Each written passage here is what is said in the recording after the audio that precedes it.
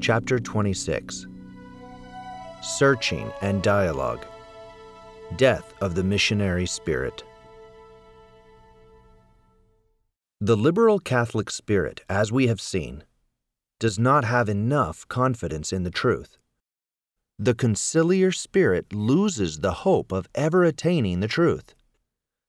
Beyond a doubt, the truth exists, but for them, it is the object of an indefinite pursuit. That means that society cannot be organized in the truth which is Jesus Christ. In all of this, the key word is searching, or again, orientation, tendency towards the truth, appeal to the truth, advancing towards the truth. The conciliar and post-conciliar jargon abounds in this vocabulary of movement and of dynamics. The Vatican II Council indeed canonized searching in its Declaration on Religious Liberty. It states the following: "The truth must be sought according to the manner proper to the human person and to his social nature, namely, by means of a free investigation." The Council puts searching into the first place, ahead of instruction, ahead of education. Reality, however, is otherwise. Children develop strong religious convictions by a solid education. Once knowledge is acquired, anchored in the minds, and expressed in religious worship, why search any more? Moreover, unrestricted research has very rarely led to religious and philosophical truth. The great Aristotle is not immune from errors. The philosophy of open investigation results in the philosophy of Hegel. What is there to say of the supernatural truths? Speaking about the pagans, here is what St. Paul writes: "How will they believe if no one preaches to them? How will anyone preach to them if missionaries are not sent?" Therefore, it is not the search that the Church must proclaim, but the need for the mission. Go and teach all nations. Matthew 28:19. Such is the only order given by our Lord. How many souls will be able to find the truth and remain in the truth without the help of the magisterium of the Church? This free searching is a total unreality, and at the end of the day, a radical naturalism. In practice, what is it that distinguishes a free searcher from a free thinker? The Council took pleasure in exalting the salvific values, or the values period, of other religions. Speaking of the non-Catholic Christian religions, Vatican II teaches that, although we believe them to be victims of deficiencies, they are not in any way devoid of meaning and of value in the mystery of salvation. This is a heresy. The only means of salvation is the Catholic Church. Insofar as they are separated from the unity of the true faith, the Protestant communions cannot be operated by the Holy Ghost. He can act only directly on souls or make use of the means, for example, baptism, which in themselves do not bear any indication of separation. One can be saved in Protestantism, but not by Protestantism. In heaven, there are no Protestants. There are only Catholics. With regard to the non-Christian religions, this is what the Council declares: "The Catholic Church does not reject anything which is true and holy in these religions. It considers with respect these ways of acting and of living, these rules and these doctrines, which, although they differ on many points from what itself holds and proposes, nevertheless they bring a ray of the truth that enlightens all men." What?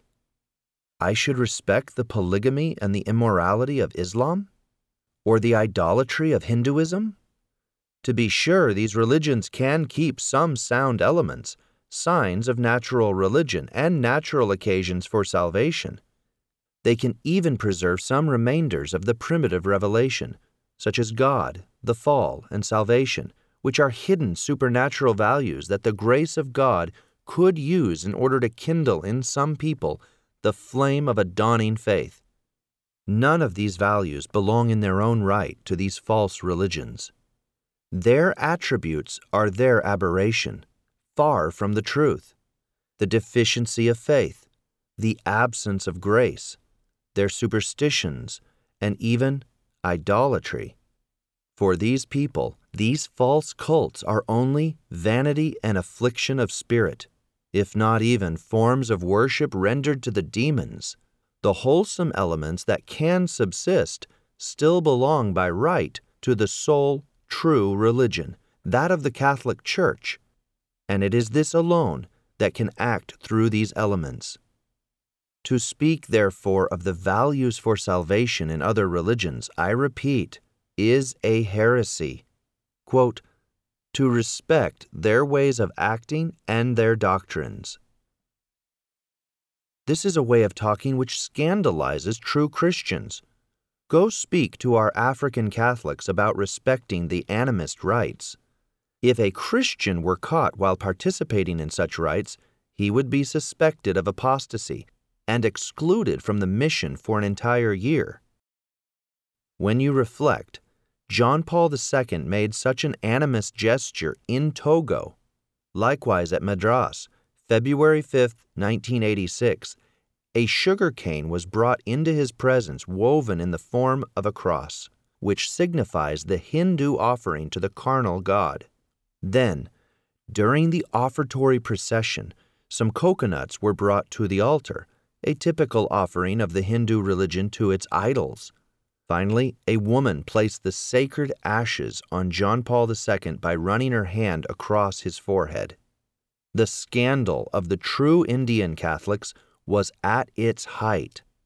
To these people, confronted daily in all the corners of the streets with the idolatrous temples and the mythological beliefs of the Buddhists and the Hindus, it is not necessary to go and speak of, quote, recognizing, preserving, and helping to advance the spiritual, moral, and socio-cultural values which are found in these religions. Excerpt from the encyclical Nostra Aetate from Vatican II. If in the first centuries the Church was able to baptize pagan temples or consecrate the days of the pagan festivities, it is because its prudence avoided upsetting respectable customs and because its wisdom knew how to discern the elements of natural piety that were not to be suppressed from the idolatrous hodgepodge of which it had cleansed the minds of the new converts. Throughout the history of the missions, the Church has not lacked this spirit of intelligent mercy. Is it not the Church's note of Catholicity precisely its capacity to reunite in a sublime unity of faith the peoples of all times, of all races, and of all localities, without suppressing their legitimate diversities? It can be said that the discernment was made a long time ago with regard to all religions, and that there is no more to do. Thereupon, Vatican II comes to ask of us a new respect, a new discernment, a new assimilation, and a new construction. And in what terms? In what concrete applications? This is called enculturation. No, this is not the wisdom of the Church. The Spirit of the Church has led it to inscribe in its liturgy some timely words intended for our time, under Pope Pius XII, a little before the Council. Read the offertory prayer from the Mass of the Sovereign Pontiffs, extracted from the divine calling of the prophet Jeremiah. Behold, I have put my words into thy mouth. Behold, I have established thee over the nations and over the kingdoms, to root up and to destroy, to build and to plant. Jeremiah chapter 1, verse 10. Yet in the sight of all tradition, the order given by John Paul II in Redemptor Hominis states, never destruction, but taking into account of values and a new construction. This is nothing less than the utopia of an armchair theologian. Indeed, clear-headed or not, this is an explicit urging on to religious syncretism. Dialogue is not a discovery of the Council. Paul VI in Ecclesiam Suam is its author. Dialogue with the world, dialogue with the other religions. It therefore must be admitted that the Council singularly aggravated the liberal tendency. Thus, Dignitatis Humanae states, "The truth must be sought by means of exchange and dialogue, by which some people set forth to the others the truth that they have found, or think that they have found, in order to help each other reciprocally in the search for truth." Hence, in the same way as the unbeliever, the believer should always be searching. St. Paul, however, really pinned down the false doctors who are, quote, always learning without ever arriving at the knowledge of the truth, end quote. For his part, the unbeliever could provide the believer with the elements of truth that are lacking to him. The Holy Office, in its instruction of December 20th, 1949 on ecumenism, nevertheless dispelled this error, and speaking of the return of the separated Christians to the Catholic Church, stated, "We will, however, avoid speaking on this point in such a manner that, in coming back to the Church, they delude themselves that they are providing it with an essential element that it would have been lacking up to now." End quote. Contact with non-Catholics can supply what is found from human experience, but not doctrinal elements. Furthermore, the Council considerably altered the attitude of the Church towards other religions, the non-Christian ones in particular. I had a conversation on September 13, 1975, with the secretary of Bishop Nestor Adam, who was then the Bishop of Sion. This secretary came to agree with me. He said, "Yes, something has changed in the missionary orientation of the Church." But then he added, "Yet it was necessary that this change take place." He then said to me, "For example, now in those souls who are not Christians, or in those who are separated from the Church, we look at what there is of the good, the positive in them. We try to discern in the values that they possess the seeds of their salvation." Of course, every error has its true and positive aspects. There is no error in the pure state, just as absolute evil does not exist. Evil is the corruption of a good, and error is the corruption of the truth. There is a very great danger in basing oneself on the residue of truth that error preserves. What would we think of a doctor who, called to the bedside of a sick person, would declare, "But this person still has something good. It's not as bad as it seems." In regard to the sickness, there would be no use in saying to the doctor, "But look at the sickness. Can't you see that he is sick? He has to be taken care of, or he is going to die." He would reply, "After all, he is not as bad as all that. Besides, my method is to pay no attention to the disease that is in my patients. That is negative, but to focus on the remainder of the health that is in them." In such a case, I would say, let us leave the sick to die their peaceful death. The result is that, by dint of our saying to non-Catholics or non-Christians, "After all, you have an upright conscience, you have some means of salvation," they then wind up believing they are not sick. How are we supposed to convert them after that?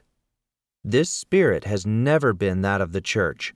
On the contrary, the missionary spirit has always been to show the sick their wounds openly so as to heal them and to bring them the remedies that they need. To stand before non-Christians without telling them that they need the Christian religion and that they cannot be saved except through our Lord Jesus Christ is an inhuman cruelty. In the beginning of a private conversation, for one to make a captatio benevolentiae by praising whatever is honorable in their religion is indeed legitimate. To raise that up to being a doctrinal principle is an error. It is to deceive souls. The salvific value of other religions is a heresy. To make a basis for this for the missionary apostolate is to wish to keep souls in error. This dialogue is anti-missionary to the highest degree. Our Lord sent His apostles not to dialogue, but to preach. Now, as it is, this spirit of liberal dialogue that has been inculcated since the council in the priests and the missionaries, we can understand why the conciliar church has completely lost the missionary zeal, the very spirit of the church. Enough has been said about free searching and dialogue. Let us go on from there to the outcome of these conciliar discoveries, namely, religious liberty. We will discuss it in its historical, then its individual, and finally, in its social aspects.